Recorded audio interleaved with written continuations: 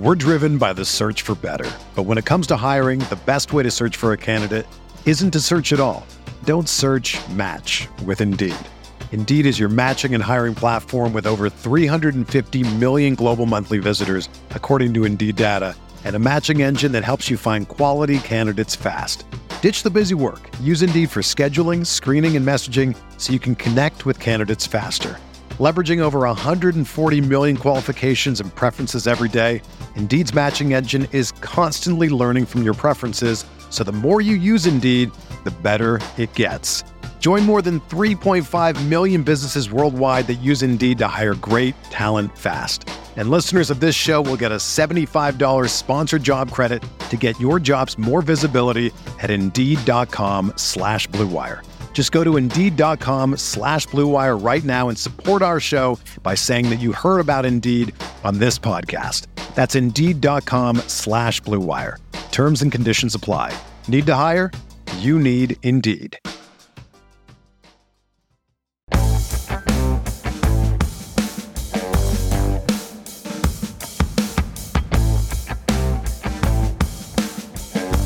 Fallout from the Russell Wilson trade to the Denver Broncos. That's what we're talking about today on Stealing Bananas. I'm Ben Gretch. You can find me on Twitter at YardsPerGretch and my newsletter at bengretch.substack.com. With me, as always, is Shawn Siegele. You can find all of his work at RotoViz. Shawn has been writing a ton of stuff over at RotoViz. I mean, if you're not reading everything Shawn writes, then you're doing this wrong. I have not yet gotten an opportunity to read most of it, but I can guarantee you I will be going back and reading it when I get to that point.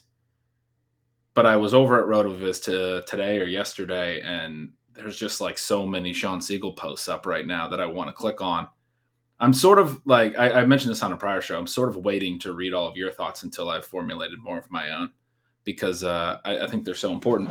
But you have been writing very prolifically lately. So how's that going? Good. We're into this exciting time of the football schedule. And Ben, one of the great things about covering the NFL is that it seems like everything is an exciting time, right? We have the combine, we have free agency, we had some franchise tags yesterday, some new contracts. There will be trades, as we know, and then we move into the draft. We move into the perfect fantasy time of the year where we're drafting. Then we're back into the NFL season. So it's just, there's no off season. No off season, but like the greatest career that you could have, because you get to play/work all the time, and there are always things to talk about. And Ben, today we were going to talk about the combine, and the combine was absolutely huge for those of us who have a lot of 2022 first round picks. The value of those picks really went up. A lot of players tested extremely well. Unfortunately, or fortunately, depending on how you look at it, it was unfortunate for Ben. He was, in the full-blown stages of grief yesterday, as anyone who follows him on Twitter knows. But there was a big trade. Aaron Rodgers decides to stay with the Green Bay Packers, and that creates a chain of events where Russell Wilson is moved to the Denver Broncos. So we're going to have a little bit of a reality show for you today. Obviously, there'll be tons and tons of fantasy repercussions. And I'm going to try to convince Ben that this is actually a great trade for the Seahawks. He feels like he's now part of and rooting for one of the worst organizations in sports. So we'll see what he comes with here. Yeah, we exchanged some emails about the combine and how exciting that was, and we were all prepared for the first show this week to be centered on that. I was super excited to get your thoughts on that. You do a lot more of the rookie work than I do, and then the Russell Wilson trade went down, and so we're going to do that show later this week. That will come. I'm excited still to do that show, but the Seahawks traded Russell Wilson, and so Shawn, I sent a few tweets yesterday. One of the ones I sent that you and I discussed a little bit, and I think you mentioned that you thought was pretty funny, was that the Seahawks are the worst manager in your dynasty league who got lucky in year one and decided they're just that good, buying high and selling low and never considering value once for the next decade. And I think it's fun to sort of look at this from that perspective because there's some lessons there as well for Dynasty. I mean, this is the type of stuff I often joke that I don't think I'm particularly good at Dynasty, but this is the type of stuff that I definitely don't want to be doing that they have done over the years. One of the things about the trade package that has been floated and discussed is it's not that dissimilar from what they gave up for Jamal Adams a couple of years ago. And at the time of that trade, I mean, again, it's easy to look at things in hindsight, but at the time of that trade, most of the intelligent, sort of analytics focused Seattle fans were very much of the mind that this was a horrible trade. They were giving up a lot of draft capital for a safety who needed a new deal. And that's a huge part of it as well. That doesn't necessarily translate to Dynasty. They gave up a ton of assets, 2 firsts and a third, as well as, Bradley McDougald for Jamal Adams, and then signed him to a 4-year, $70 million extension that made him the highest paid safety in history. He's getting paid massive amounts of money. My quick question would be, though, how has he played over the first couple of years, and how does that contract look now within the context of some of the deals that were quickly signed afterward? Yeah, the cap has gone up. There's stuff there that it can be salvaged. He hasn't played particularly well in coverage, and that's been a big knock. He's not bad or anything. It's just this element of you traded 2 first-round picks, and because Seattle had such a bad 2021, one of those picks becomes the 10th overall pick in this year's 2022 draft, 1 pick behind sort of the centerpiece that Seattle got back for Russ Wilson in the trade with Denver, which will be the 9th overall pick in this year's draft.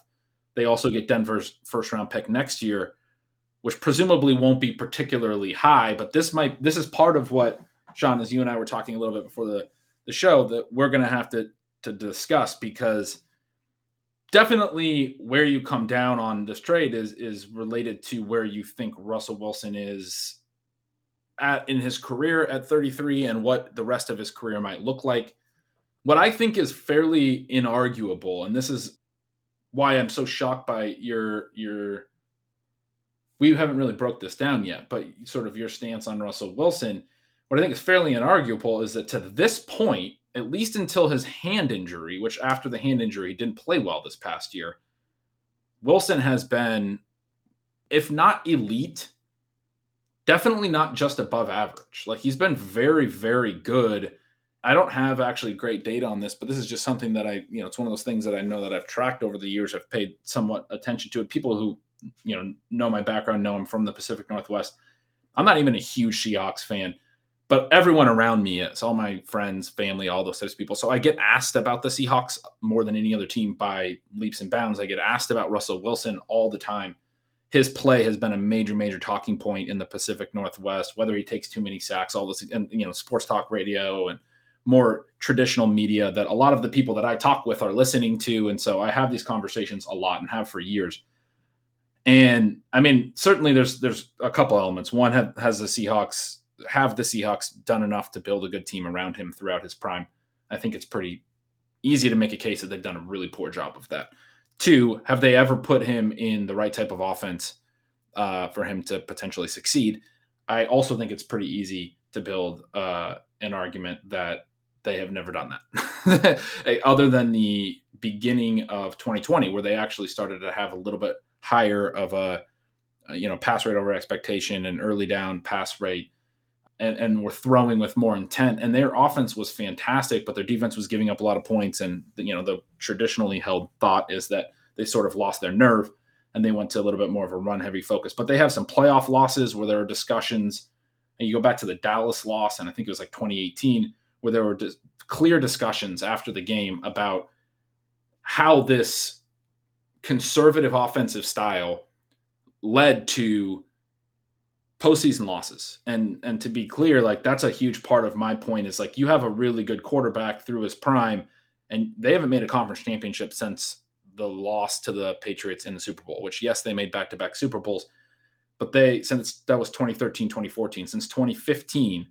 they've not made a conference championship. They've made the playoffs almost every year, which is not, I think, particularly hard when you have a quarterback playing at a very high level. And so this element of continuously stalling out in the wild card round or the divisional round, in large part because you're playing better teams and you're not playing the right type of football, good enough football we talk all the time on this show about how you need to put teams away and you need to be aggressive offensively. The Seahawks have had some key postseason losses because of an unwillingness in key spots in those games. The stuff that we talked about during this past postseason, the bad teams not doing and it costing them.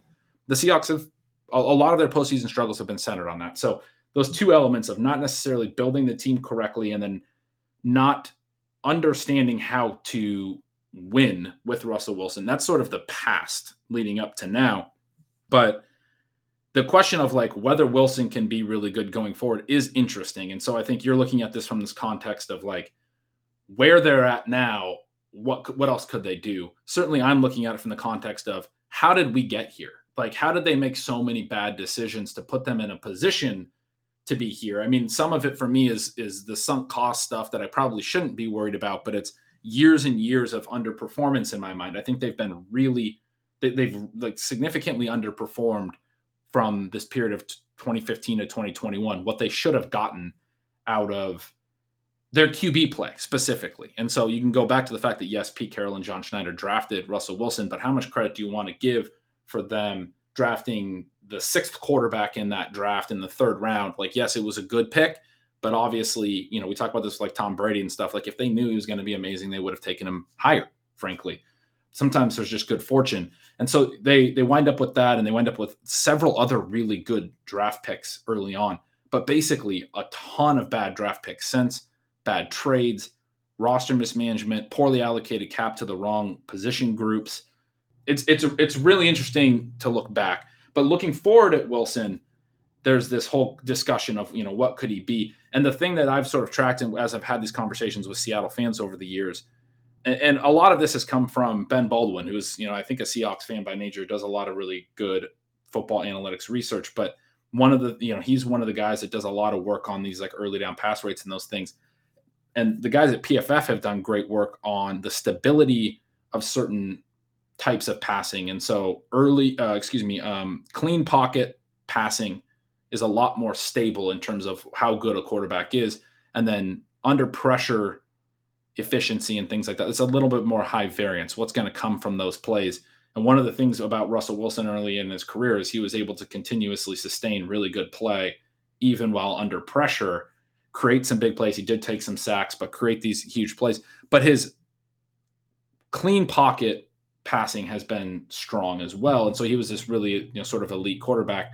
Over these last couple of years where the opinion has changed, at least as far as I understand it, I don't have all these numbers in front of me or anything, but sort of as I've learned it over the years, he's still been good in clean pockets. And he's still been good, especially on early downs in these non-obvious passing situations. But he's been worse in third down efficiency in obvious passing situations. He's been worse under pressure. Again, these are the more high variance elements where the defense is more prepared. And so I've still viewed him as a pretty high level quarterback where, especially if Seattle had ever done anything to address the offensive line, which essentially Russ has never played behind a good offensive line, but average ones at least, but not necessarily like a really good one. If they'd ever done anything to address the offensive line and help him in some of those ways, that probably, especially because he's been so good in the clean pocket statistics throughout, probably his play would be better. And then also if they had ever done anything to consistently throw in the non-obvious situations, because he's been good in those situations throughout. I mean, even last year when he got hurt, I remember seeing the data that he was, I think, second in the league in early down passing efficiency at that time, but he was actually really poor in late down passing efficiency. If I'm not mistaken, I'm kind of doing this off memory.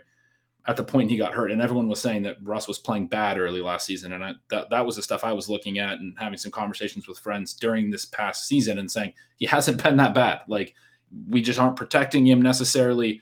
And he's been worse in this high variance element of under pressure passing efficiency. And so anyway, I think going forward with the Broncos, that they're going to get a guy who, if they can protect him better, they have a better offensive line, is going to be good still in these clean pocket situations.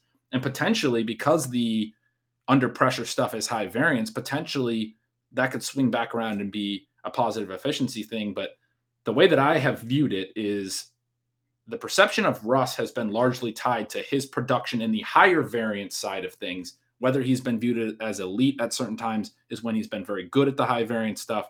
and when he's been viewed as less than elite has been when he's been worse at the high variance stuff, but he's been consistently pretty good when in these clean pockets and when kept or when able to pass in these, non-obvious passing situations. And so I put a lot of the blame on the way that Seattle has managed him in terms of what the perception of him is. That's sort of my case, Sean, but you have a slightly different case, and I'm very interested in it.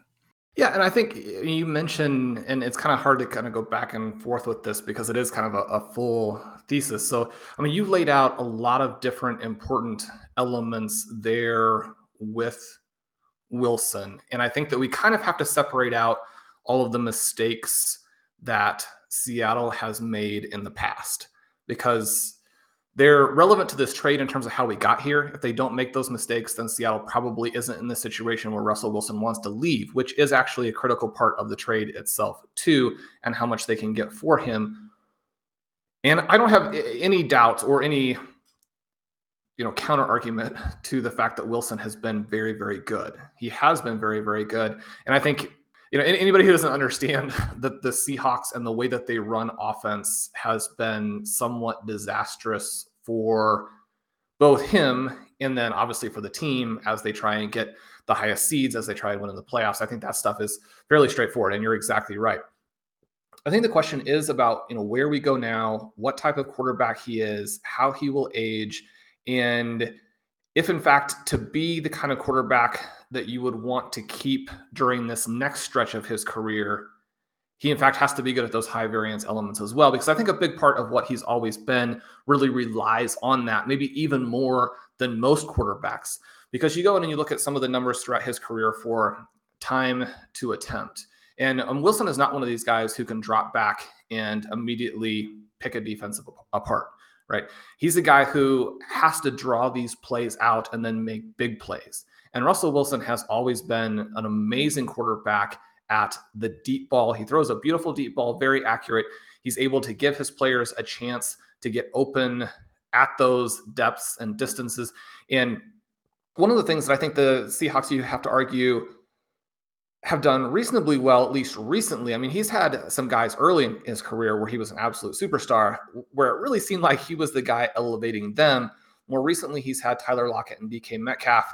And this is, where you get into the chicken and the egg kind of element. But with Lockett and Metcalf, you have two very different but elite deep ball receivers. And so I think that has to help. One of the things that we've seen with some of these QBs who do want to go to other teams to finish out their career is to try and find this element where they have weapons around them. Wilson has had that. Then you kind of go this element of, well, within the context of who he is, what does he need to do? And you mentioned the sacks and how people in Seattle have criticized that type of element. There has been at times the issue with the offensive line. There's also just this element where kind of either way, Wilson is going to be one of these players who's really looking for the deep play.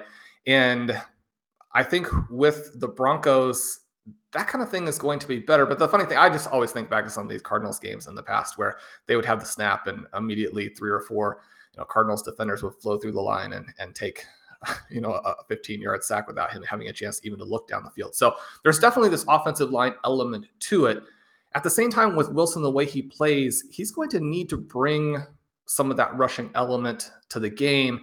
And that's where we get into this complicated situation, because you mentioned the finger injury, and that really makes it difficult to evaluate where he is. Now, you hear some GMs, and number one, I wouldn't take this that seriously to start with. Certainly, these people aren't on the record, but saying that he's no longer the same player and that whoever picks him up is going to have this late career element that isn't quite the same, and also just sort of foreshadowing and perhaps trying to actually move the market themselves or influence the market a little bit, saying that the Seahawks would not be able to get nearly as much for him as people expected.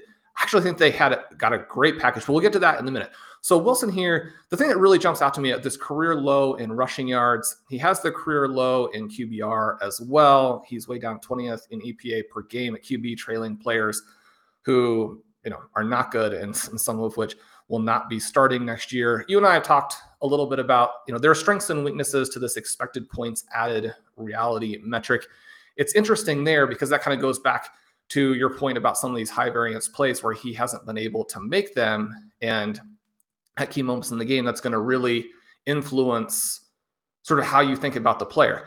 But another thing that I think jumps out as being interesting is that Seattle, as he's been the quarterback, has been poor in terms of points per drive for having that level of quarterback. Now, again, that goes back to your point of the really poor play calling. But when the Seahawks are down in this like 2.10 or 2.1 range, and you're looking at Kansas City, up above 2.7, Green Bay above 2.5, Dallas, Buffalo, the Chargers, the Rams, all above 2.5. You look at that Baltimore time period in the previous 2 years before Lamar Jackson was hurt this last year, and they're up almost at 2.8. And so we're seeing quarterbacks who are putting a lot more points on the board. And so again, it's a matter of who do you blame and where is Wilson now? But I do think, again, that with that element too, you're looking at something that's going to influence the trade market, at least to an extent, right? So we've got a number of metrics for Wilson that are a concern. And I feel like for Wilson, especially those high variance plays, again, are going to be so important. The fact that he was less dynamic as a scrambler in the running game, that part for me. Now, he's had one previous season where his numbers were down and he bounced back. And so there's not to say that he couldn't bounce back with the Broncos. And kind of before kicking it back to you, one of the things that I would say here is that I think that this trade massively raises the ceiling and dramatically decreases the floor for the Seahawks. But one of the big problems for the Seahawks now is that because Wilson goes to the Broncos, from a public relations and a perception standpoint, they have a lot to lose because the Broncos are very, very good. And so Wilson, if he can be even a slightly above average quarterback going forward, I don't think he has to be a star to make the Seahawks look bad from that perspective of it, because he's going to have weapons there and they have the defense.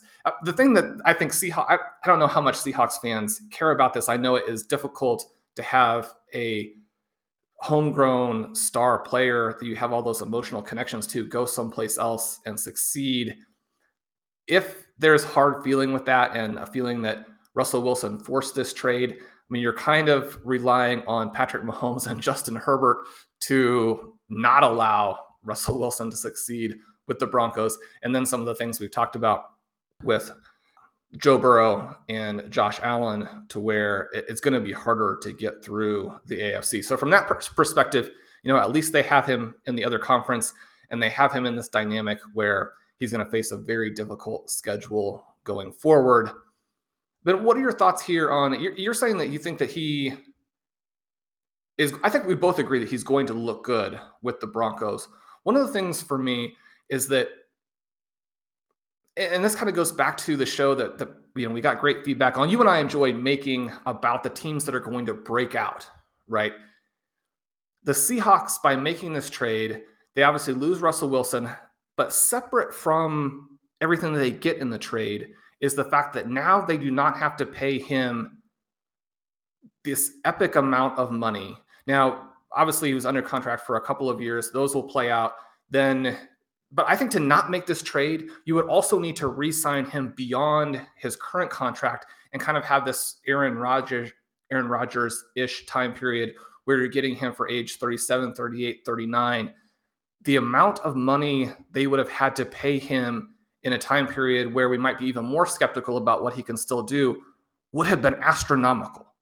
And it would have made it very difficult to build the team around him, especially with some of those things that you mentioned where team construction and those types of decisions has not been a strength for this organization, kind of going back from the point at which they selected Russell Wilson.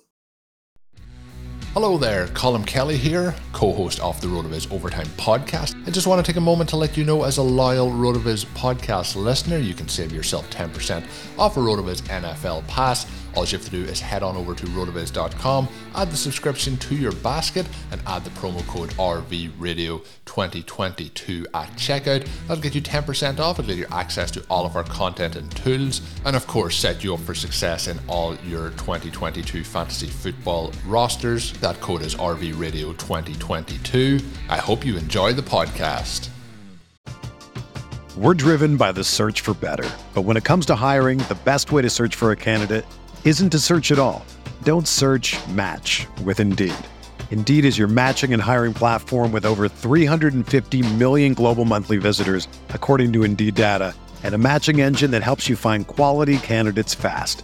Ditch the busy work. Use Indeed for scheduling, screening, and messaging so you can connect with candidates faster. Leveraging over 140 million qualifications and preferences every day, Indeed's matching engine is constantly learning from your preferences, so the more you use Indeed, the better it gets.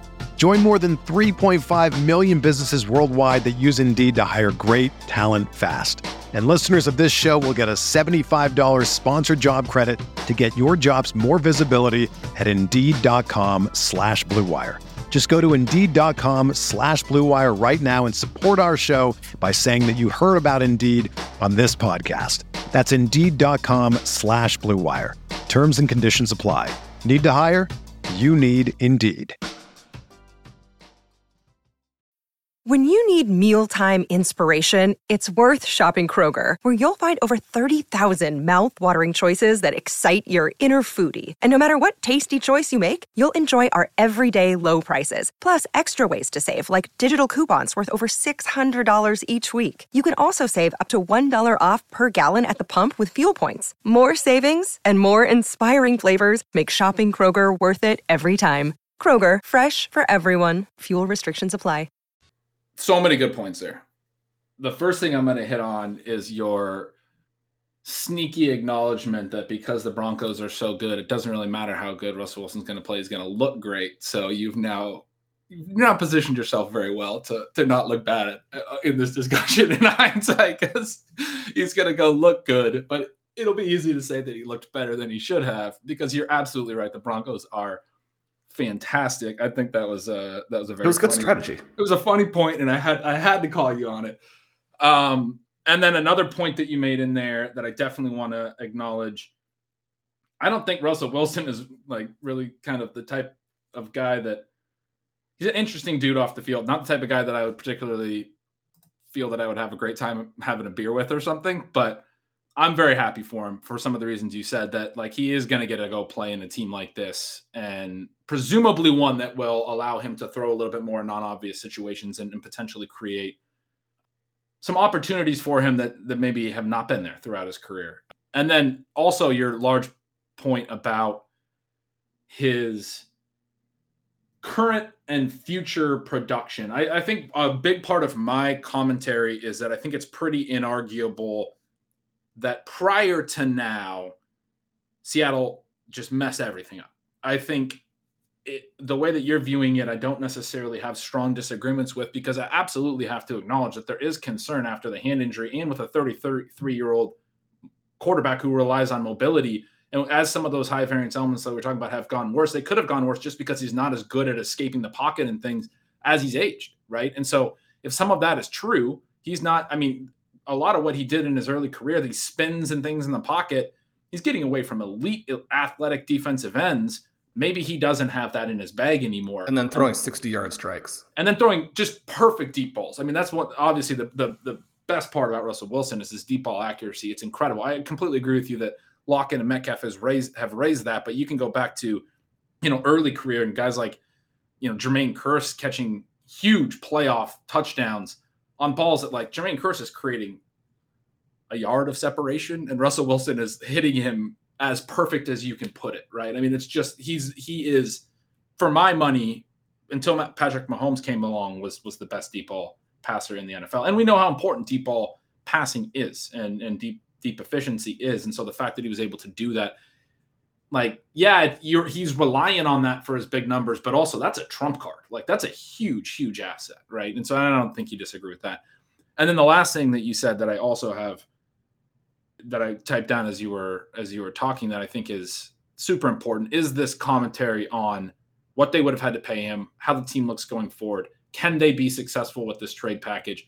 You're absolutely right that if they can hit on a QB, they now have a new rookie QB window.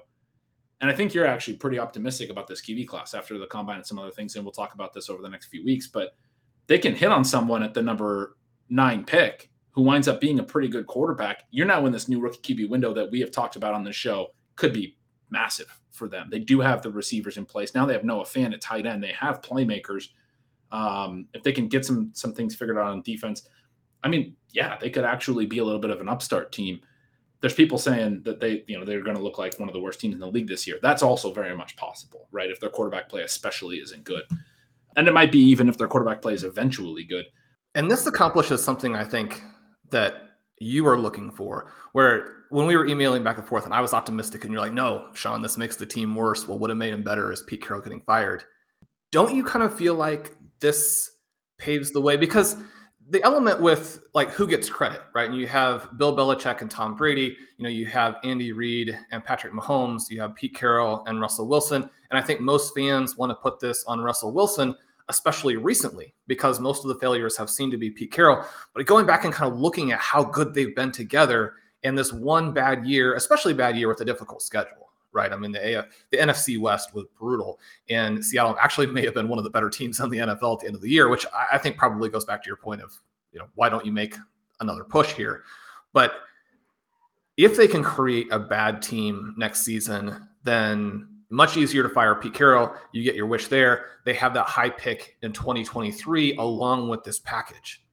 And right, then you have this potential, just like you said, this great window opening new up window. In the future. Totally agree with that. There's reason for vague optimism into the future. I don't want to talk about any of that right now. That is like, who cares? Let's talk about, okay, first of all, Pete Carroll and John Schneider as a team have made horrible trades I went through this morning and looked at every trade they've made. They've made some decent ones.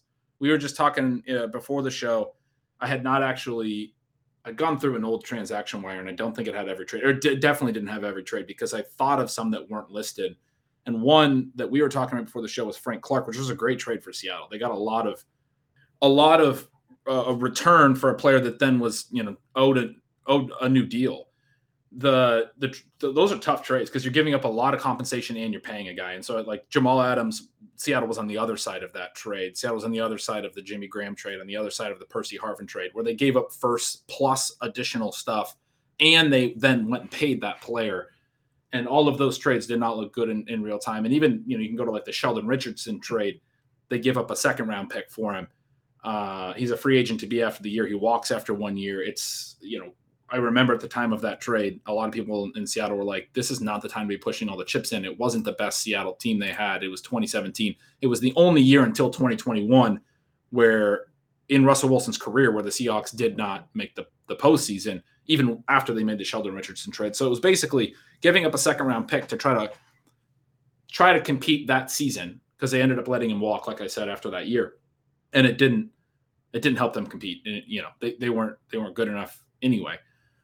So they've made a lot of these types of kind of questionable trades throughout. And so a big part of the point here, like, yes, this pushes Pete Carroll and Schneider out. Like they're going to be gone in a couple of years, I think. You'd have to expect. Carroll's 70. But a big part of my point is, like, why are they still here to make the trade to give up Russell Wilson? Like, they shouldn't. I thought they were going to get fired at the end of the year. I actually thought they would. There's some difficulty on the ownership side with Paul Allen's unfortunate passing. Carroll and Schneider have a lot of power now, and I believe it's his daughter that is currently sort of managing the ownership side of things. I don't know a lot about all of that. Let me just be clear, but it was probably going to be tough to let go of the coach and the GM that brought Seattle a championship regardless. And I even got a message on Twitter that was like, if, alternate world, if Paul Allen hadn't unfortunately passed away, like probably they move on from Pete Carroll and John Schneider this offseason. And maybe that's true. Maybe that's true that he would have had a little bit more confidence to make that move or something. Who knows? But my thought is, you're letting them make this trade. Just like you said, where do they fit in this future? Like, they're not going to be, their window is short. Especially Carroll's, he's 70. Like, he's not going to coach.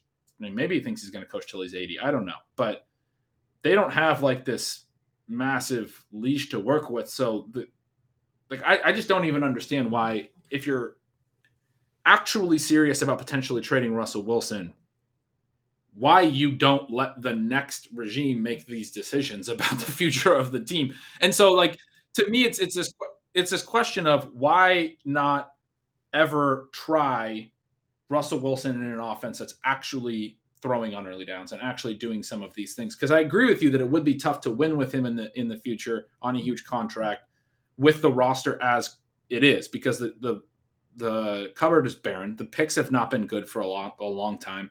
If you go back through the draft pick history, and I went through that this morning, it's brutal over the last 7 years since they had the really great bonanza of not just Wilson in the third round, but Sherman and KJ Wright and Bobby Wagner, Cam Chancellor, all of whom were outside of round one. And they also hit on Earl Thomas in round one. It just like it built the core of their team. And all those guys on rookie contracts can currently allow them to go add free agents, allow them to add Michael Bennett and Cliff Averill in the same offseason. And that's the year. I mean, they go on and they win the Super Bowl. And they have this really strong peak window of 2013 and 2014. And that's great. But like the lesson they learned is that they know better rather than, hey, we got a little bit fortunate here. And basically every pick since, I mean, literally like almost every pick since the 2012 draft when they got Wagner and Russ, that was their last like good draft. They've gotten nothing, like nothing in 2013, 2014, 2015 had Frank Clark and Tyler Lockett in the second and third round. Good picks in the second and third round. I'll give them that. 2016, nothing. 2017, nothing. I mean, 2018 is a Rashad Penny year in the first round. Nothing. There's a couple small hits here. I'm being a little bit, Justin Britt in 2014 was a decent offensive lineman. Chris Carson in the seventh round, 2017. You get a productive running back in the seventh round. You got to go all the way up to 2019 though to really be like, okay, you get DK Metcalf in the second round. That was a steal too. Everybody thought he fell in the draft. It was sort of a fortunate thing. Their first round pick that year, LJ Collier, another one of these toolsy overdrafted, ends up doing nothing. Sorry, I guess 2015, I also have to give him that credit for Clark and Lockett. But there's a lot of picks in these years that are just not good picks. The NFL, I mean, it's hard. And that's one of the reasons why I think you're frustrated about what they get back, because it's all contingent on, what actually happens there. One of the things that's interesting is, so why are they a part of it? And for both, the good or mostly the bad, I mean, these guys are not going to fire themselves. And the thing that you mentioned there that would really scare me if I'm a Seattle fan is that this is not the end of it. Yeah. This trade here. That's what I'm getting at. Yeah. I think was actually very, very good. I think this was a fantastic trade. I'll make that argument here in a second. But my fear would be that a catastrophic trade is coming on the heels of this to try to make them competitive this year. And that's the point before I let you get to the argument about what they actually got in the package and all of that. That's the point that I'm trying to drive home is their track record is very bad. I mean, it's, again, the Adams thing, 2 firsts and a third. And then for Russ, they get 2 firsts, a couple seconds. They get Noah Fant. They get additional other pieces. It's a better package, but it's not that much better, especially when you consider they threw in a first. And like they traded Max Unger to get Jimmy Graham. Max Unger goes on to play all but one game for the next 4 years for the Saints, reaches his third Pro Bowl. He'd been a 2-time Pro Bowler for the Seahawks. He didn't actually get paid anymore. His cap number went down 2 years in New Orleans. His 4-year cap number with New Orleans averaged less than his final 2 years in Seattle. Meanwhile, Graham got the huge raise when he came to Seattle. I mean, like, he's a center, Max Unger. Like, he's not a hugely important position, but that was like not a small part of that trade where they just gave up a Pro Bowl center. And then they had really big issues at center for the next couple of years. That was a 2015 trade. It's part of what was the problem in like 2017 when they missed the playoffs was their interior O-line got really bad. Anyway, they've made a bunch of these bad trades. It's in the past. I understand that. But like there was way more than enough cost to fire them between those decisions and the inability to try new things offensively. And that's really the sort of the frustrating part. I think the biggest frustrating part for me is we never got to see Russ cook in Seattle. And the fact is, as far as I'm concerned, the fact that they went to the playoffs as many years as they did, especially after they lost the Legion of Boom and their D was not as good anymore. And, you can say in these most recent years, they had Lockett and Metcalf, but for a stretch there, basically it's Doug Baldwin and not much else. They bring in Jimmy Graham, who was, statistically fine for Seattle, but wasn't that great of an addition. Percy Harvin almost barely plays for the team. They're allocating resources terribly across the board. They're most of their draft picks at skill positions are not hitting. The main reason they went to the playoffs all of these seasons is Russell Wilson. Like he was, we know for years, Seattle played in these games where like they weren't necessarily putting teams away. And then Russ would play well late in the game and help them win. And that clock ran out a couple of years ago. Russ stopped being so good late in the games, but he has had a long track record of strong play down the stretch to help them win games, basically, to essentially bail out poor decision making. And so you watch that week in and week out, year in and year out, and you're like, you just want to see what they could be because they're still making the playoffs every year. You want to see what it could be like if they actually went a different way. And so, yeah, I mean, I'm with you. If this pushes Carroll and Schneider out, then, eventually, then the Seahawks can move forward and have a potentially positive next chapter in their career. I don't think this is something that has to reverberate for a decade. I just don't understand why Carroll and Schneider are still there when you look at what they've done it's like 7 years now. It's a lot of years. I mean, I understand they won a Super Bowl and they made those picks that created that amazing window. But starting in 2015, like, again, this dynasty owner, comparison where buying high and selling low and not understanding value. Like, I would make a case if you were trying to dismantle what they had from 2015 on, you would go the route they did, basically. You would just throw away value without it being super obvious, maybe, is the way that I would frame that, because you could obviously just start giving up horrible, horrible trades. But you would start to make all these trades for pieces that aren't necessarily what you need. Like even the Harvin and Graham stuff, they were successful with Doug Baldwin and Jermaine Kearse, who were late round draft picks. Tyler Lockett's a third round pick, and Tyler Lockett's obviously very good, but I think there's a strong case that Russell Wilson, because of the way extend plays and things like that, is helping his receivers be better. I mean, I think the efficiency backs this up as well. These receivers having really strong efficiency and having so many big plays late in the snap, the time to throw stuff.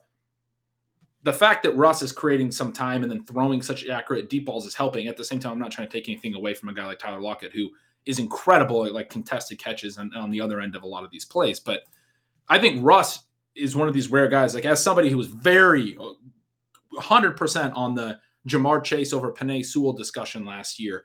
Russ is one of the guys, though, that I think you could make a case he elevated his receivers enough, especially in his peak, that you didn't need, this is going way back to Harvin and Graham, but you didn't need to be allocating resources to Harvin and Graham. You need to be allocating resources to protecting him on the offensive line. That's how I felt at that time. They already had a great D and everything. Anyway, I think from 2015 on that they have more or less shown how you would dismantle this roster if you were trying to. I mean, how to least effectively manage this roster. And that includes the in-game stuff where you're not recognizing the reason that you keep making the playoffs is Russell Wilson, and you're not maximizing his ability to succeed with early down passes and things like that. You're basically hiding your best player. Like, can you think of a worse way that they would have done things over the last 7 years? I mean, I think the only way that I can't think of a worse one. Like, the only way to be basically any worse is if like Wilson gets hurt in things, but the ways that they capped their ceiling were, not allocating resources correctly and then not allowing Russ to be sort of the centerpiece focal point of their team. So I'm just repeating that point over and over, but that's the frustration for me, is that we'll never get this future or this potential Russ thing where he's actually, you know what it is? I just want to stick it to these friends and family members that think Russell Wilson isn't as good as he is. I just wanted that year where I could prove that, like, once they let Russell Wilson do the things that I'm saying, that the Seahawks would have been better. Well, maybe I'm wrong about that. Chance, because it's going to happen in 2022. Yeah, but you've already made it clear that it's not because of him. So let me make the opposite argument, or not the opposite argument, but kind of building on what you said there about how they've done everything that a bad dynasty manager would do during that time period, that at this point, they've finally done the thing that a very savvy dynasty manager would do and sell early instead of selling too late. Letting Wilson play for a couple more years, perhaps having a couple more years like the last one that knocked down his trade value, having that element then where you're like, well, now the trade value is down. I'm going to keep paying. Maybe we have, this 37, 38, 39-year-old Super Bowl win. And again, that kind of thing's not possible. And we've seen Peyton Manning, Tom Brady win as little quarterbacks, but I think they're a very different model quarterback. Anyway, we've talked about that. Let me make the argument that this is a great trade, okay? They get the 2 firsts, they get the 2 seconds, they get Noah Fant. This is basically 3 firsts and 2 seconds, right? Noah Fant is a former number 20 pick, and he's been good. Right? If you go into the Stealing Signals tool on RotoViz, cool tool, obviously inspired by Ben. And if you're looking at that and you have any questions, don't give Ben a hard time. It's run by us, and Dave Caban does a great job with that. It uses the information from Sports Info Solutions, and so they obviously have a slightly different definition of routes in some context. So you're not going to see it necessarily match up with different services that have different definition for routes. But you get in there and you look at the tight end position from last season, and there are 12 tight ends with more routes. But when you look at the tight ends who both have more routes and a higher yards per route than Noah Fant, the only players you have left are Mark Andrews, Travis Kelce, Kyle Pitts, Dalton Schultz, and Mike Gesicki. The other thing that we know about Noah Fant is that he's one of the most athletic tight ends in the NFL. And then he put up those numbers with Teddy Bridgewater and Drew Lock, who are excruciatingly terrible, right? So now you put Fant into this offense with Tyler Lockett, DK Metcalf. You have one of the most talented receiving groups in the entire NFL, certainly one of the most athletic. You think about defenses going out there and trying to deal with the size, athleticism packages of Metcalf and Fant, and it's very daunting, right? Now, Fant, you have both the good and the bad with him as being a former first-round pick. The number one thing here is that he's a first-round pick that hit. And one of the things that you've mentioned has been very clear kind of as we've gone throughout is that all first-round picks do not hit. And these trades, it's hard not to evaluate them in retrospect based on whether or not the guys hit. Because, you can either have a superstar, you could have somebody who becomes the next Wilson, and then plus, where you could essentially have nothing. And that's why, obviously, you have an extremely wide range of outcomes for what happens now with the Seahawks. But the thing with Fant is that we know that he is good. There's a chance that he takes a second step with any other quarterback. I think that there would have been better optics for the Seahawks if they had just said, there's no way we're taking Drew Lock back in this trade. We don't want to have that on this, right? But so they have him, and his one contract number in 2022 is $2.2 million. He's going to be a value again in 2023. Spotrac has his actual value at $13.9 million. And so from that contract perspective that we talked about, this is also a massive win for the Seahawks. So you look at those elements of it. And I gotta cut in here to argue with the contract thing, because he's played 3 years. He's got 4 years and a fifth-year option. I assume they're going to pick up his fifth-year option, so he'll get a raise in the fifth year. You're right. He's going to be a value next year, but we already missed 3 of the years of the really nice, rookie contract numbers. He's going to be due for a new contract after 2023, and we don't think Seattle's going to win in 2022. So in 2023, he'll be a value, and because he came in fairly young, he's one of these guys. It's one of the things, too, sort of when you're looking at, we look at the age that the players come into the NFL, because it actually does have a pretty big relevance in terms of, whether or not we would expect them to beat their draft position. But then it's also this element of like what their trade window will be in Dynasty. And some people come back like, what does it matter if they're 22 or 23 or 21? You're talking about, who cares when they're 29 or 30, right? But from a reality perspective, one of the things that also matters is that you're getting a better window with that second contract. And so, potentially they blow that element of it. But there's also this situation where when they're extending him, if they don't have great quarterback play in 2022, then they can probably extend him to a more favorable deal than if you were to light it up in 2022. I think that combination of elements is going to make him just this amazing value for the Seahawks. But again, he's good, right? And so that part of it, the fact that they got Fant back, in addition to the 2 picks in the first round and the second round, I think is key, because you've then eliminated some of the massive variance by now looking at it and say, anybody who comes in here, he's going to have guys to throw to. Then you look at the 2 first-round picks and the 2 second-round picks. The picks this year are very valuable, right? So they're not just a first-round pick and a second-round pick. It's number 9 and number 40. And so you're getting a pick at number 9 that's kind of in that Justin Herbert, Patrick Mahomes, Deshaun Watson range. Now, obviously, we wouldn't expect most of the picks to be that good, but you have a potential to hit on some guys. And one of the things, too, that's interesting there, if people had been higher or as high, just like if they had thought there was any possibility that these guys would be what they turned out to be, they would not have gone at those picks. And I think that kind of gets back to this year's class, And one of the interesting things now is that you start to get the perception that NFL decision makers are now higher on Malik Willis than Trey Lance, right? That Malik Willis could do Kyler Murray types of things. So one of the things with Murray and with that scrambling ability is maybe you don't have to be as good of a passer. There are multiple other quarterbacks in terms of Ritter having the nice combine. You see reports that Howell had the nice combine in terms of some of the things they did in the passing drills.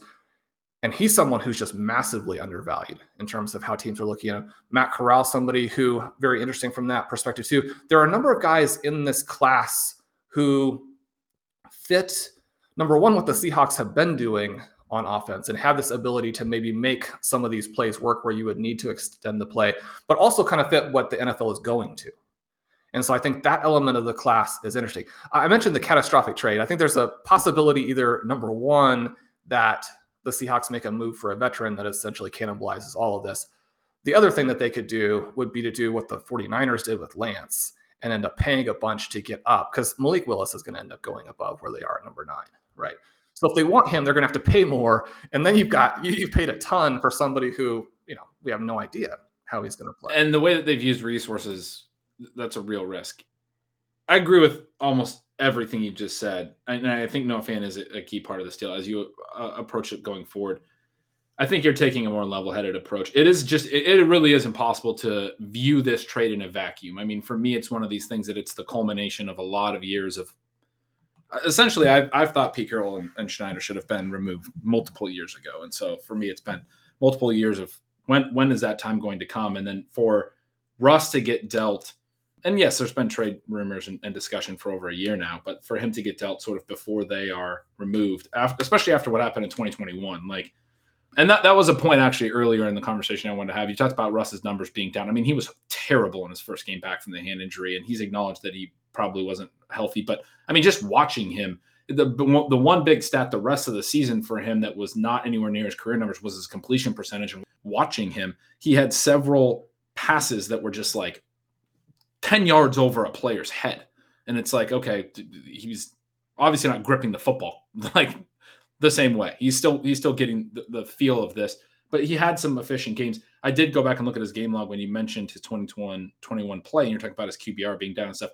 His traditional passer rating, which was the only one I could pull up quickly on Pro Football Reference, 110 or higher in all 4 of his first 4 games this year. And then in week 5 is when he got hurt.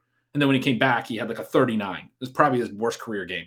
They got shut out. It was the first time he ever got shut out in Green Bay. He had another like 55 game, a couple other really poor games after coming back from the injury. But I mean, the first month of the season, a lot of those stats were still sort of in range of his prior career. So the hand injury stuff and all of that going forward will be interesting. But you make really good points about the team. The part that, or about the trade and about the future of the team, the part that is really hard to take in a vacuum is, what I'm hearing from a lot of Seattle people. What are they even going to do with these picks? You're talking about, the Patrick Mahomes range of quarterback, and there's been some quarterbacks that have hit there, and certainly a competent GM. I'm not saying Schneider is incompetent, but you'd be excited about the potential, especially because there are some positives from this QB class. My concern is, especially with their track record of not only not hitting on these picks, but taking guys a lot higher than consensus, as we see somebody at 9 that they could almost have traded back to get. But you talked about also potentially trading up and using more resources. I've heard some rumors about trying to trade for Deshaun Watson, which I think would just be a very weird next step. But at 9, it's hard to view it in a vacuum because what are they going to do? I mean, for all we know, they're going to take another toolsy defensive lineman around ahead of where everyone thinks he's going to go. Everyone thinks he's a mid-second rounder, and they're going to take him at 9. They've done that multiple times in like 15 and 16. They've never really picked this high for several years. But, I've seen the jokes that like they'll just take a bunch of running backs. Like they'll just go take Breece Hall in the top 10, which like honest to God would not surprise me. Like we don't know. Like I don't think any pick would surprise me with the Seahawks. So that's part of it. I agree with you that on paper right now, everything you're saying, like you could manage the rest of this in a way that it would be exciting for me, frankly. But I don't necessarily trust them too. And so that's a huge challenge. I just don't, I just keep going back. I've already played my hand. upset that we didn't get an opportunity to see Russ under a different coaching staff, frankly, a different offensive scheme in Seattle. Because I do think they overachieved the talent around him for a long time, a lack of offensive line. They've had good pass catchers recently, but in the last several years, a bad defense as well. I mean, they've just not had a lot else besides Russell Wilson, and they've made the playoffs every year of his career except 2 seasons. And I think a lot of that. They started playing very well down the stretch last year, and now they're going to have a lot of resources, or some interesting resources, in this draft. We know they're going to have a lot of resources in the 2023 draft. But the other thing is that they're now number 2 in cap space with the Bobby Wagner release. Are you excited? Obviously, you're not excited because you think that they're going to make terrible moves. But the other thing that they could do here now is build on this team that was finishing well and actually have a lot of talent for 2022 if they spend that money. And one of the things that we know is that a lot of this is random, right? A lot of what happens in the draft and in free agency for NFL teams is random. You get a little bit more of a hot streak in terms of having something, or, just our average or whatnot, but you spend this money that you have. It's one of the reasons why having a lot of money is good, because you're going to make some good decisions, some bad decisions, and then have a pretty well-rounded roster now going forward. Did that element of it intrigue you at all? I mean, we were really excited about some of these teams that have cap space to spend, that even have already seemed locked into quarterbacks who are not as good as some of the options the Seahawks might end up with. Yeah, no, I mean, there's definitely positive outcomes for the Seahawks. I think the biggest one, obviously, would be is if at 9 they're able to get a quarterback who's good, even just good. I mean, then it doesn't have to be Patrick Mahomes or Deshaun Watson or anything, but that's also the range where, you can talk about Jake Locker or Blaine Gabbert. Jake Locker was the other name that was jumping out for me in terms of, if you go after that athletic QB, you could get Jake Locker. Yeah, I think Blaine Gabbert went that range. Christian Ponder. I mean, there's a lot of, I don't know that I'm going to hit on every single one of them. And then there's Ben Buss have gone even higher, like the Blake Bortles of the world and stuff. I mean, like, the point is it's hard to find a quarterback. And sort of my point is, I think Russell Wilson still has, elite traits, and everything that we know, especially giving him some leniency on the fact that he was coming back from a broken hand late last season, that I think everything we know up to this point suggests that, yes, there is risk that he's just never the same because of that broken hand. You can't just throw away that he was bad after the broken hand. And there's risk with his age and that he's an athletic quarterback. You talked about the Manning and Brady being a different style of quarterback. Completely agree with that. There is risk, but that everything that we know suggests that it's a gamble worth making. I think Denver hit a home run here in terms of, like, they know that you can miss on quarterbacks, and they have not been able to find a quarterback since Manning. And they do have a really great roster and needed a quarterback. And it's almost like they could have given up a lot more than this, frankly, to insert a quarterback that at least has reasons to believe that he can play at an incredibly high level. And I think, especially because those are some of the more stable elements of quarterback play that he's still been pretty strong at. And we only have really small samples of him being poor at it. And there's these injury asterisks you can put in that there's a strong case to be made that he's still a really high level quarterback, at least for right now. But yeah, no, I mean, you've made good points throughout this pod. You've given me good reasons to reconsider, I think, in different ways. What do you think? You think Seattle's going to be bad in 22, so I don't think I can get you to argue they're going to go win the division because everything's going to go so perfect for them this offseason. But what do you think what's your hot take for the optimistic upside for Seattle in the next 2 or 3 years? What ends up happening? How does this gel positively for them? Well, I think they have to take an athletic quarterback. I think that because they hit on an athletic quarterback previously, that's going to be what they look for. It's obviously what the whole NFL is looking for. I think that quarterback struggles despite the weapons in 2022. I think that the coach and GM get fired. They have high picks in 2023. I think the quarterback bounces back in 2023. Just takes that second step. Larry Andrews has some great research on that being the breakout for these top drafted QBs. At that point, they have a ton of talent around them. They've got the free agent additions who make the team better. They've got those draft picks that make the team better. And they go on a run starting in 2023 where they're a high-flying, high-scoring offense behind a young, dynamic, innovative coach. And Seattle fans are very excited that they make this trade because it paved the way for the next big championship window in Seattle. Okay, then what happens with the Broncos? I think the Broncos end up meeting the Kansas City Chiefs in the AFC Championship game where Patrick Mahomes throws for 450 yards and tramples them into the dust at Arrowhead Stadium. We get a fun shootout between Courtland Sutton, Jerry Jeudy, Tyreek Hill, Travis Kelce. Ben, throwing it back to you for our final point. Do you have a favorite Denver Broncos skill player following this trade? I know that you were ecstatic about that Tim Patrick extension they managed to work out during the season last year. Well, no, I mean, I haven't given the fantasy side a ton of thought yet, which is interesting because I'm always like immediately doing that. But because I've been so invested in the Russell Wilson saga, I've certainly been focused more on the real life implications. But my immediate thought was those deep balls are going to be great for KJ Hamler. I mean, as a low key thing, obviously he's still their fourth receiver. And then everyone's thought was, okay, Noah Fant's gone. Albert Okwuegbunam is in a great spot now, and he started to actually go higher than Fant in the immediate aftermath in drafts. I saw that on Twitter this morning. And look, that's still a crowded passing game, but the thing I'll say about Albert O is he has had really strong targets per out run both seasons in small samples and good efficiency both seasons. It's a wide range, and you can overpay for these sort of upside tight ends, but there's nothing to suggest that he might not be just really, really good. And Sean, you've said he could be potentially a top 6 tight end or something like that in the NFL. I don't want to put words in your mouth, but he looked like that as a toolsy, very athletic player out of college. And in his first couple of years in small samples, again, he has looked like he can earn targets and produce efficiently on those targets at the NFL level. So he's really interesting, obviously, in the tight end grouping going forward. The big discussion is going to be Sutton versus Jeudy. I mean, I think it's a big upgrade for Sutton. I think Sutton has been so heavily dependent on how good of downfield passing he's gotten out of the quarterbacks he's played with, and Wilson is a great fit for that. And I think Sutton's good at football. I've kind of always thought that. So I'm very much optimistic about Sutton. And I have a little bit of a harder time envisioning how Jeudy fits, because Jeudy is this sort of route running, timing type runner in some elements. And like you noted, Wilson is not really the quarterback to drop back and hit a pass on like a timing route necessarily.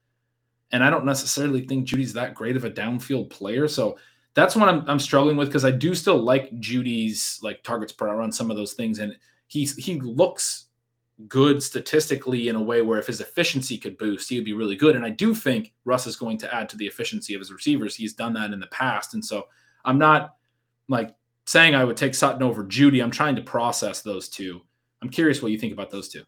Yeah, it's interesting. I think what you're mentioning is dead on.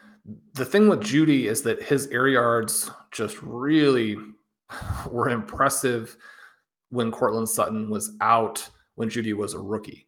And then last year, obviously, they go back with Sutton being the downfield guy. So it'll be interesting to see what the new coaching staff wants to do and how they'll use them. I assume that they're going to use their stars in a way that works best with their quarterback, right? I mean, that's what a good coaching staff would do.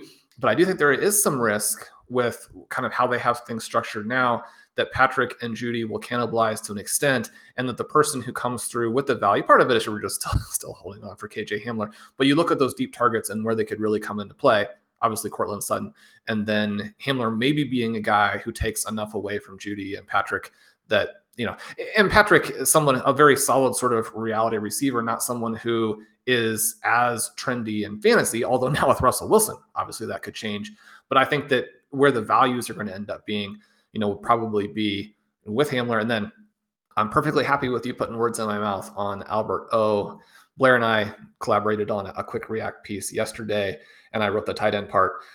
Showed some things from our Workout Explorer, which we also have some articles up, as you kind of alluded to, about the most recent combine. But Albert O's physical comps, pretty impressive where those guys are. And then again, out of the Stealing Signals tool, some really cool stuff with him. Basically just what you alluded to, that he looks like, I don't know, he looks like he could be an absolute star, right? And so the ceiling is incredibly high there. And on Patrick, the one thing that I immediately thought of is like, I mean, like, I've never tried to say that he's bad. I think he's like a competent NFL receiver. He's just never earned targets at a really high rate, and there's a lot of competition there. But like, he could be like the next Jermaine Kearse type of guy. Like, to me, like, that's sort of the player that he is, and a guy that Wilson elevated, you know, earlier in his career. So it wouldn't honestly surprise me if Patrick winds up being somewhat good this year, especially sort of dependent on who. It's still really crowded. We're talking about Hamler as his fourth receiver, getting enough snaps to be interesting. Hamler, obviously, great profile, has not had a lot of luck staying healthy, but is good down the field, is fast, is a deep threat. So it'll be interesting, with the Patrick contract, if Hamler even gets on the field a lot. If he's not, if Patrick's out there in a lot of routes, I could see Patrick end up being pretty good. And like you said, Patrick and Jeudy might cannibalize each other, which would make Patrick the better value, obviously. He's still going to go pretty late in drafts, whereas Judy's going to go pretty high. Do you think there's enough volume for Alberto? I think so. I think he's going to be somebody, and we know that the tight ends are going to suffer if you have a ton of great wide receivers too. It's not just because people are in different route concepts or have different roles that the other players don't affect them. But I think he is going to be a little bit more insulated. And I think that his athleticism, you look at them, and I mentioned Fant as one of the most athletic guys in the NFL. And Fant is somebody who's actually impressed when you control for how bad the quarterbacks were that he played with. And yet when you watch these two guys play, Albert looked better, right? And he looks more fluid out there. He looks like somebody who in 2 years we could be talking about as the overall tight end one. And so I think that he'll be good, even if he doesn't get anywhere close to that. I think he's somebody who is going to be big for them. And then, the thing with Hamler. We save it for the end of the show, but there's the fire fantasy take right there. Yeah, and this is great for Hamler too, I think, because the new coaching staff should also help. I think after the long drop touchdown to start the year last year, you could already see him being phased out by the coaching staff. And then the Tim Patrick contract was almost something to sort of rub in that they don't think that he's part of the future. Now, I think he gets new life with the new coaches and then the new QB who would seemingly fit what he does well so beautifully. Yeah, we're going to have him in every single draft in the last round again this year. It's going to be fun when that doesn't work out again. And then Javonte Williams is the other one. Everyone thinks Melvin Gordon will be back. He's been so good. It is a competitive free agency field at running back. We've talked about, Fournette and the Arizona running backs. So if Gordon doesn't find a very good market, there's this possibility he could be back. But my thinking now is financially, they probably don't want him back at any kind of a big deal. So I got a lot more excited about it. Obviously the offense gets better as well, which is good for Javonte Williams potentially. But I think with this trade, the possibility that Melvin Gordon's not back also increased. That was sort of my read. Did you have a different one there? No, I think that that's true. And this is a situation where Williams' ADP in the early second round is surprising to me, right? And we know that there are a lot of good wide receivers who should be going in the first round, but dynasty participants have been reluctant in past years to make those selections. I still think that Williams is an option at the 103, right? You could start Taylor, McCaffrey. I thought the Alberto point was fire. We're really bringing it here for all the Stealing Bananas listeners that stayed after the 1 hour mark on this podcast. No, but I'm with you, man. I'm excited to draft Javonte Williams. I was wondering how high you'd go with that. When you said in the second round was confusing, I was wondering if you were saying it was too high to be taking him or too low. I had an inkling that it was too low. And we talked early in the offseason about potentially him being a top 5 guy. But you're right there, 103. Yeah, the most recent draft I did took Cooper Kupp at the 102. So there are obviously other guys who can go in there. But the fact that you can get him at the 110 is great if you think that he's worth the 103. That's the point, right? Yeah. Definitely. And you look at, how good he is, how much they're going to score. The thing with Melvin Gordon, I think, is confusing. Every year, I like to put together this projection of where all 32 the projection for all 32 running back depth charts, and then I can compare it to what actually happened. And you're like, obviously you can't predict the future. And it's super weird what teams decide to do. You mentioned that there is this path to Gordon going back, and he said that he would like to be back. The Broncos have said they'd like him back. One of the things that we do know is that running backs get hurt a lot. And if you go from a superstar to someone who is below replacement level, then it does change your offense, even though running backs are not super important to what NFL teams are doing. Right. And so NFL teams, if they have the option of putting an elite backup in there, they will do that. But price comes into play. And from Melvin Gordon's perspective, and this is kind of what he said, and this is one of the reasons why I think I'm more skeptical that he'll be back, maybe than what ADP suggests in terms of where Williams is going, is that he said that he's still good and he wants a shot at being a starter. It seems like there would be teams who would also be interested in him at that level. I mean, one of the reasons that last year was so frustrating and that Williams, despite these incredible peripherals, didn't earn a massive workload or share of the workload at the end of the season is that Melvin Gordon was playing well. I just don't see how he goes back, because when he sees it, I mean, he's been in this situation before. When your backup or your running mate is significantly better than you, the next year, I mean, we've seen it too often. If he goes back, he's not going to play, and he's too good to sit on the bench. So, I mean, he's essentially going back to Denver to be there in case Javonte Williams gets hurt. Yeah, why would he make that decision? Right. He'll go to Seattle where they'll pay him $20 million a year. And gives them a very good offensive skill position group with Noah Fant, DK Metcalf, and Tyler Lockett. All right. I think we've done enough. Done enough damage. Well, Ben, that will do it for today's trade episode of Stealing Bananas. We get all of our Russell Wilson thoughts in there. We wish him the best, the Broncos the best, the Seahawks especially the best. You know, Ben's area of the country there, his team, even though he claims not to be a super fan, he was very emotionally invested in what happened here. So it was a lot of fun. Can I clarify that? There's people that hit on fans for being fair weather fans. So my point is, I'm not trying to claim that I have a right to be as big of a fan as other people do. At the same time, I'm not going to deny that I care. So that's the point. I'm not trying to like overstate that it hurt me more, because you know what I mean. Fandom's a weird thing. Anyway, I'll let you. Sure. No, I think it's perfectly justified. I mean, when you were so frustrated about that yesterday, I'm like, I think this is going to work out. It was, I did keep going back to as soon as the Chiefs passed on Jonathan Taylor in that draft, I was like, I'm going to remember this the rest of my life. So I understand where you're coming from there. That'll do it for us today. We enjoyed chatting with you guys. We'll be back soon. Obviously, we had a little bit different of a tempo this week. You'll get our episodes as soon as they come out if you subscribe to our feed on your favorite podcast app. If you can leave us a rating and review, we always really appreciate that. Even refreshing it really helps us with the algorithm. I'm Sean Siegel. With me is Ben Gretch.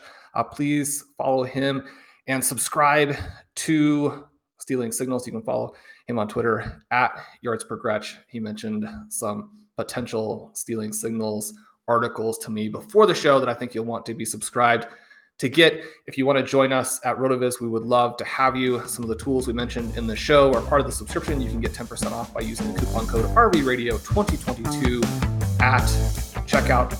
We'll talk with you guys soon.